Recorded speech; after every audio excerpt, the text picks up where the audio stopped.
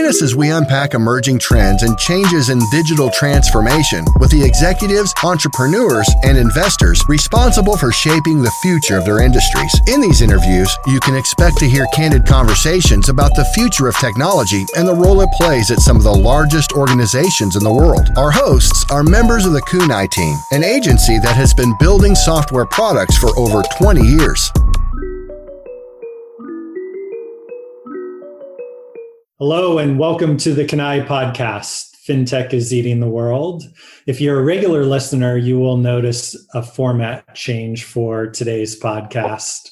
Today, we're going to mix it up by diving into one of the fastest growing payment capabilities, virtual credit cards. While virtual credit card is not a new concept, the use cases today are many and varied. And not only are we going to dive deep, we're going to do so with a terrific panel. Let's go around the horn and introduce this illustrious group. Tharoon Bhasin, you are the CEO of Kunai and a former American Express employee. Welcome. How are you today? Thank you. Doing great, Tom. Excited to be what is my first podcast, considering you've had so many. So looking forward to speaking further on the topic. Absolutely. It's wonderful to have you. Look forward to your insights. And as the conversation progresses, understanding more about your vision. So next, I'd like to welcome an additional new participant to the podcast, Omeid Eshraghi. I'm super excited to have Omeid join the pod, as he is where the rubber meets the proverbial road, leading a number of our virtual card and neobank engagements. Hey, welcome, Omeid. Hi, Tom. Thanks for having me on the podcast.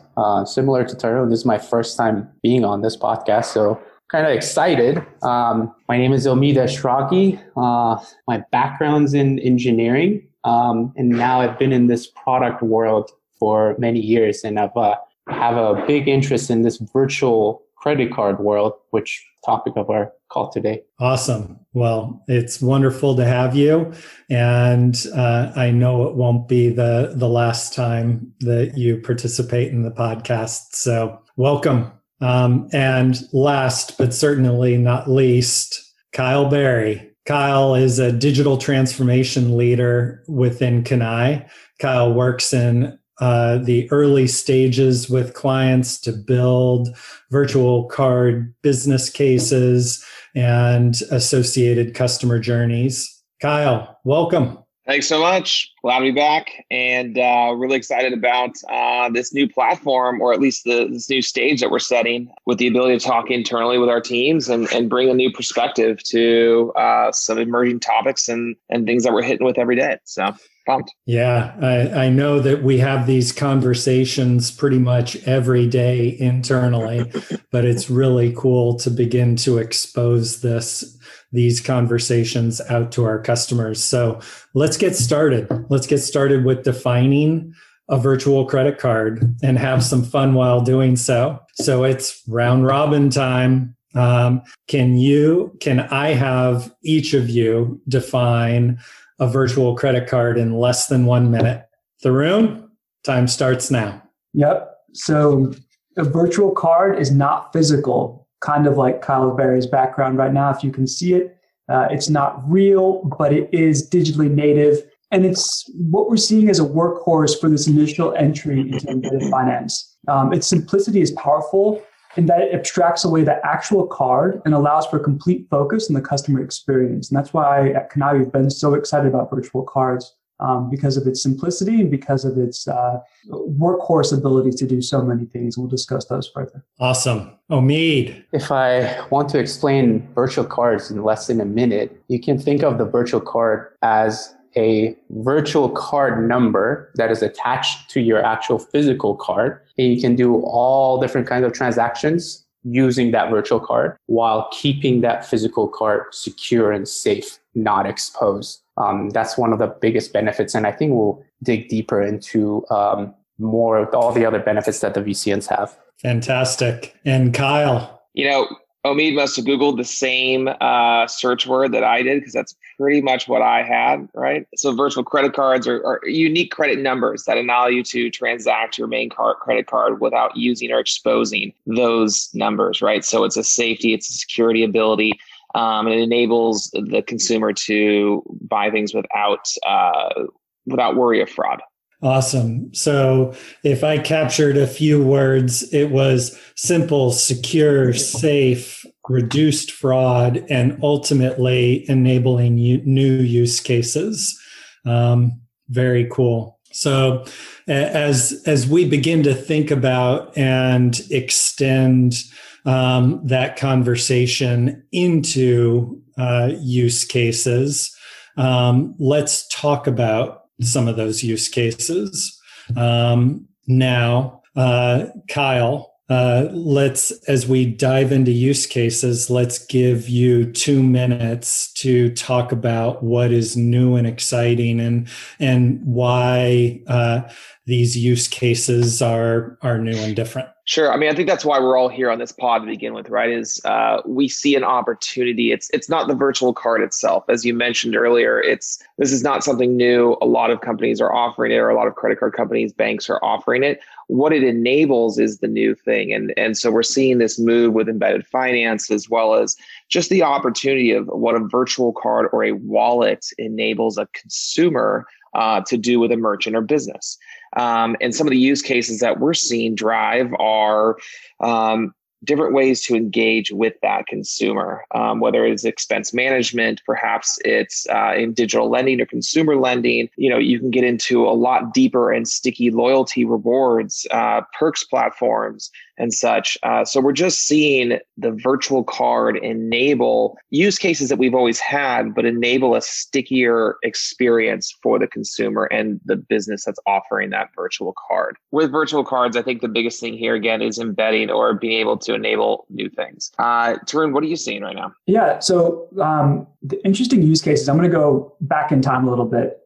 So when I first saw virtual cards, it was still in the B2B realm, and online travel agents were the ones using it. So Expedia, you purchase your flight, let's say on Expedia, they then process that transaction, and then they'll purchase the flight from Delta, United, whomever, and they'll use a virtual card for that transaction. And it creates just powerful reconciliation for their business. And so these were all heavy B2B use cases. But now moving forward, I think to pile on to what you're saying, Kyle, there's new cool use cases in B2C.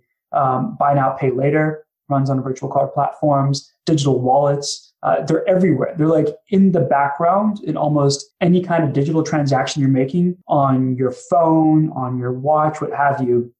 And because of that, because of the underlying foundation for all these different use cases, they're extensible in the fact that you can port them over to different ways of trying to enable payment or enable a transaction. And so I know that's pretty broad and pretty big, but those are the types of new things that we're starting to see and why they're so exciting. And I think Omeid probably has a little bit more granular things, given he's deep work with virtual cards. Yeah, I mean, look, I don't think it's just amazing to me that it still is not as mainstream as we think it is yet, right? I mean, the growth potential of it, because of all the things that you've just mentioned, is exponential.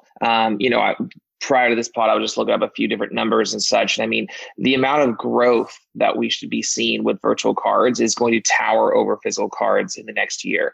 And it's funny, COVID was awful for so many perspectives, but in terms of payment services, whether it's virtual, utilizing QR codes and such, it really did expedite and kind of accelerate the use of them, specifically in the US, because we really just haven't seen them here.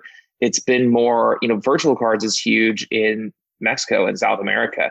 QR codes are enormously important in Asia and APAC. So, it is interesting to see that transfer into the US and that acceleration via, such a huge pandemic like COVID. But Omeid, what are your thoughts? Yeah, you guys covered it really well. And it pretty much enables users to securely make any digital transactions similar to the physical card. But you can expand on this use case and take it into the travel segments, or you can have more personal use cases such as a user, I want to have different virtual cards for different subscriptions I have, one for my Netflix, one for my Amazon Prime, and so on. It keeps my physical card more secure. Or I can have different expense management strategies with different virtual cards. So I can have, for example, I'm a manager with 20 employees, and I can assign a virtual card to each of those employees while holding the physical card myself. And then I can closely track what are their expenses. And actually, in another level, I can actually have an approval, so maker and checker kind of system in there. Do I approve this transaction for this employee to make? It saves a lot of time and hassle from filing expenses and getting the company pay you back. You just have your own virtual card and the manager controls it. And there's a lot more use cases, but main focus, in my opinion, for the use case is this keeping that real card secure. And that after that, the world is just, you can do anything you want with it.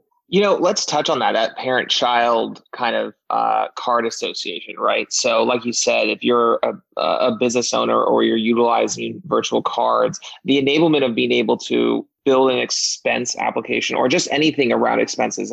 There's so many businesses out there that cannot keep track or have trouble reconciling what is business expense, where was it spent, how much money was spent, and then really trying to keep guardrails around it, right? So virtual cards specifically, partners of ours like Marqeta's or others, they enable actually all these different things where you can put guardrails around where your employees spend money. It could be amount, it could be the time in which they spend it, it could be where they spend it, how they spend it. So it really is bringing a strong reconciliation ability to the CFOs of the world in there. And again, Tarun, this is your background, but it comes into a big deal when you can sit there and go, hey, Kyle, you can only use your card for this expense, not other things, making sure I'm not just out there on Amazon spending money away, right? Yep. And I know we had discussed internally, right? Like we were talking about BNPL strategy for banks and how they get ahead of it because Affirm, Klarna, and Afterpay have such a huge leap, but they can use virtual cards to actually enable very similar transactions. Perhaps after somebody's already transacted, they send a text and use a virtual card to enable at checkout what would have been a credit card purchase now can be a digital loan made through virtual card and kind of intercept where BNPL has been so successful, but you get to do it at the Amex or at Capital Ones of the world. And I think these are things that big banks should be thinking about in addition to other institutions from trucking and having more controls over how people spend, right?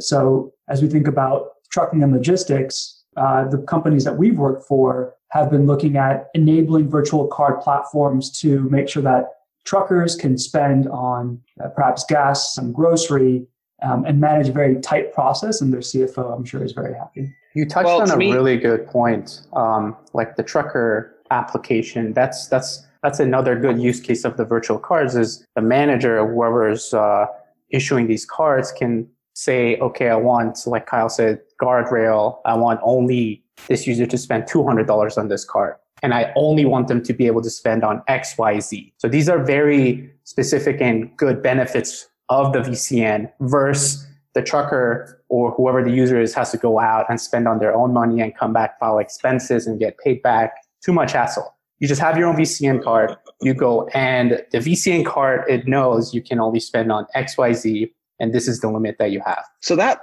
to me, like there's two pieces to that argument or that kind of train of thought, right? So the first one, and Tarun, you touched on this with the larger, your banks, your Amexes, your everything, your larger financial institutions, they can actually drive down specifically into how the customer is spending, where are they spending, and then attribute nudges, is what we've been working on quite a bit with around, okay, how can I better to help this consumer or our customer to purchase things that they need, right? Whether it's buy now, pay later, or, reminders of perhaps it's, hey, pay off your credit card now, or your virtual, however you may do that. And then Omeid, you're talking about more in the specific business sense of, okay, I'm a manager and I need to make sure that people are spending things in certain ways. Again, kind of that building control, and identifying how we can best serve the consumer. I always wonder if that's not necessarily something new to virtual cards. I mean, you can still do that from a physical card, right? So if someone spends on their physical card, Chase could still send you an alert, can still send you certain things like that.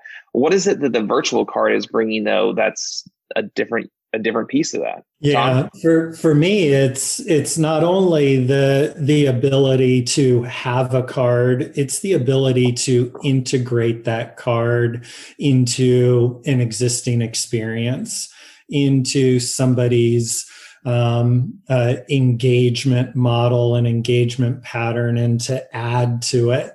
So if I'm a gig worker and I have a need, and consider a trucker may in fact be a gig worker. I've got an individual gig. I've got to go deliver. How am I going to engage with the company that I am serving? How am I going to get paid? Whether it's an expense or whether it's my actual cash payment for the delivery of the good, how am I then going to transfer that to my bank? It's that ability to be seamless in the overall requirement. And I just don't want to lose sight of the other side of the use cases is as just a regular customer. I just want to generate a virtual card from this existing card I have. And I can go to a platform, generate a VCN, and then use that for all the subscriptions that I have. It's not connected to any company or anything. It's the benefit of an individual person that I don't want to have my physical card exposed. And it gives me full visibility of which card is on which of these platforms, for example, like a Netflix, Amazon Prime. And whenever I want, I can just turn off that card and that subscription would end, and I don't need to pay for it. And my real card is always protected. Is always with you. So Omeid, you're touching again security and specific expense management, right? For whether it's a business or individual. Tom, you kind of touched on more of, okay, how is that customer experience driving for the individual as well as the business? And I think that's kind of where we've seen a major leap as of recently, is that experience, right? And building something that's inclusive as well as seamless for the consumer. Because I think right now, what we're challenged with in this space is there are a lot of segregated experiences, right? So I think about my credit card right now, and when I access it, I can see all my expenses, but I have to click out to go into my rewards program. It takes me into another window. Or, co-brand has these issues these days where it is a single kind of product that is the ability to stand it up is very quick, but it's not integrated into the existing experience that the customers or consumers are in. So talk a little bit more about that. Can you touch on that? So if I heard you, it's talk a little bit more about that overall journey and how you can seamlessly adapt a virtual credit card into that experience. Is that right? Yeah, absolutely. I mean, to me, the virtual card is really an enabler of the new customer experience, right? It's about creating ease of use first, loyalty to the brand or the business that's offering it. And then two, just enablement of so many things that are all integrated into one. And that is where I see the future of virtual cards and what it's going to bring, not just to the banks, the financial institutions, the MasterCard Visas of the world. I'm talking regular day-to-day small businesses, medium-sized businesses, or big enterprises offering these services to their customers. Absolutely. So if I look at it today, just think about any general checkout experience. They're pretty straightforward. I fill my cart, I then check out, and I have the ability to pay. As we go forward, we can think beyond the simple retail example to, again, that trucker example, or different engagement models where a financial transaction needs to occur. and not doing it as a separate siloed experience, but as an integrated, intimate experience. If I'm at a doctor's office and I am in my app for my provider, should I be able to, in a touchless way, do my $20 copay? Or do I have to, how is my HSA card engaged in that? Today, everything is disconnected and siloed in my provider, and the opportunities are there to have a much more seamless, frictionless, rich experience. To reiterate here, it's really for virtual cards, it's bringing all into one, right? So whether you want to access a prepay, a credit card, a debit card, cash, whatever it may be, the virtual card is your kind of enabler of being able to access that money at which point in real time, which is so important these days because no one's got the patience for anything else anymore. And so to me, if I'm, what I just think about my own personal life, and, FSA cards are great, and putting away money on it from a pre-tax standpoint is wonderful. But what if I have a nanny service and I need to pay her? I can't, she won't take my FSA card.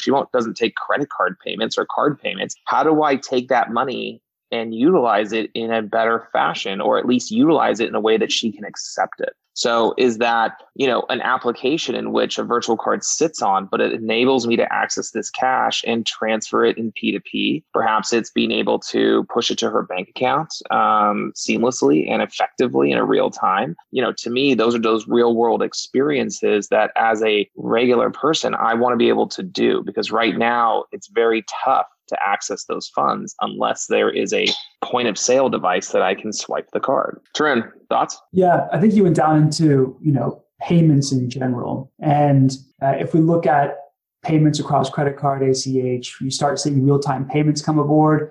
The abstraction of these things into virtual interfaces, I think, is going to be huge to this point, right? For P2P and so on and so forth. So I'm going to make the bad analogy, but like the virtual card is blockchain, right? It's like sitting in the background. Any product can sit on top of it. Virtual cards right now sit on top of normal credit card rails.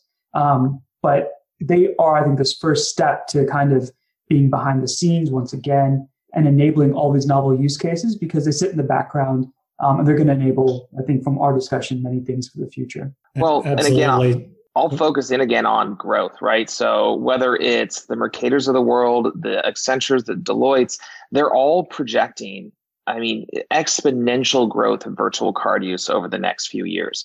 I go back to, I think COVID and this pandemic was an accelerator for that.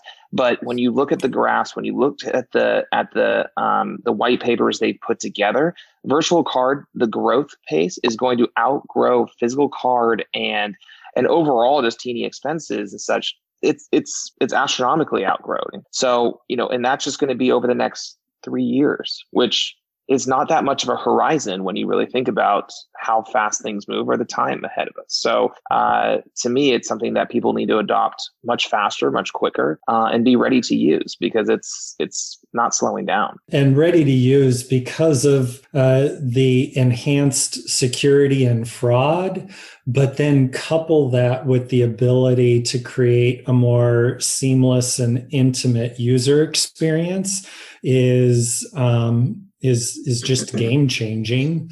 So as we consider a virtual card program for any industry, where do you start, Kyle? I think the first piece is, why do you want to stand up a virtual card? What is the reason that you're getting at, or what is it that your customers are struggling with, right? It's identifying that initial step of, okay, here's what we want to enable our customers to do. And that may be to access cash on a debit card in real time. It could be, I want to help them on, they've had a traumatic life event. I want to help them build credit via a secured credit card. or unsecured. It could be, I want to start a new program in which we offer our own credit services and we issue our loyalty. We bring together our loyalty and branding together with a single product that's funneled by a credit card. So to me, the initial piece is understanding what is that first hurdle or that first product in which we want to give our customers, what's spawning this idea. And from there, it's, limitless. You put in the space, and this, Omeid, you can chat to this specifically, but once you have that framework of that initial idea, then you can start building in, okay, well, here's the 1, 2, 3, 4, 5s that we need to offer this and to offer a virtual card. And then here's everything that can come behind it. Yeah. So, Kyle, I felt you were channeling a little bit of Simon Sinek there. Start with the why. And then move to the how and the 1, 2, 3, 4, 5. So any other thoughts out there, Omeid? Yeah.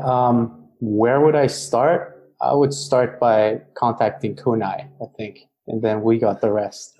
But no, jokes aside, I think the main place to start is thinking, who's your user? Who is the actual user that's going to use this? And then take a step back. Do you want that user to have a standalone approach, or do you want to use your existing users within your platform application, have this extra integrated VCN segment? So I think that's the second approach. And then Kyle explained it very well. After that, you need to look into kind of figuring out what are the actual use cases of these users and start putting all the customer journey maps and all the user flows together. And then after that, wireframe design.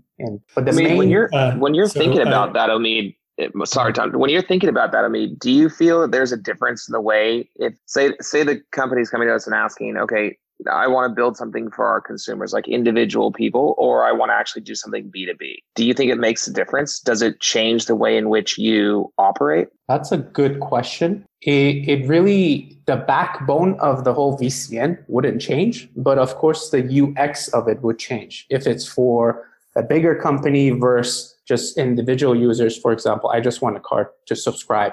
Versus I'm a manager and I want to issue 20 cards. Of course, the whole user experience is going to change. How does this manager issue these cards, or how does this one individual user very seamlessly generate a VCN and use it? But the backbone of how the VCN is created, you can set limits, expiration date. That flat foundation, I think goes over with all the other use cases. Excellent. So I heard start with the why, and then center yourself around the customer, understand who your customer is, understand their journey. If it's a B2B scenario, you're probably going to be a little bit more automated and maybe API to API driven, where if you're business to consumer facing, then you are going to concern yourself with digital and with mobile web experience.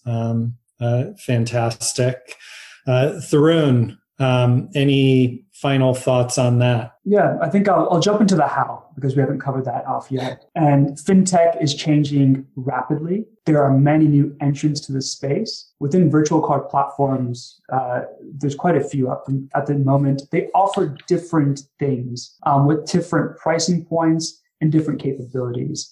And I think as people think about the how, right? Now I got to plug into some kind of platform, or do I go build it myself? And who do I partner with? And this is the big thing, because what we're going to see is the customer experience and getting your customers engaged is always, in our view, number one. Because if you don't have people that want to use the platform, that want to use your product, it doesn't matter what platform is behind the scenes. But as you start thinking about the product, it's the platform behind the scenes that are issuing virtual cards, that's somebody that you want to be able to plug in, to plug out, depending on how your needs change, depending on what happens. So for big banks, if they don't have a virtual card platform already stood up, maybe they plug into somebody in the fintech realm and then build it behind the scenes as they start to scale. And so making sure that these things are extensible, they're flexible, is hugely important because there's so much change coming in fintech. You don't want to lock yourself in That's something we've seen with quite a few clients of ours as well. Awesome. Well, let's end the conversation on that. I think today we have identified just the simplicity, the security, the fraud reducing capabilities of a virtual credit card, and most importantly, the ability to enable new and valuable use cases. In the past, co-branded standalone card programs have been highly successful and relevant. And that use case is really just the tip of the iceberg.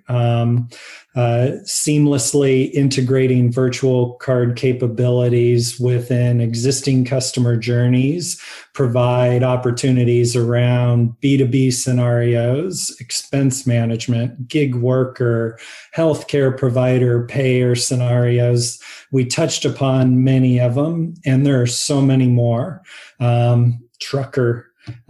So ultimately, virtual credit cards are delivering this seamless, frictionless, security enhancing benefit to cardholders and revenue enhancing opportunities to businesses.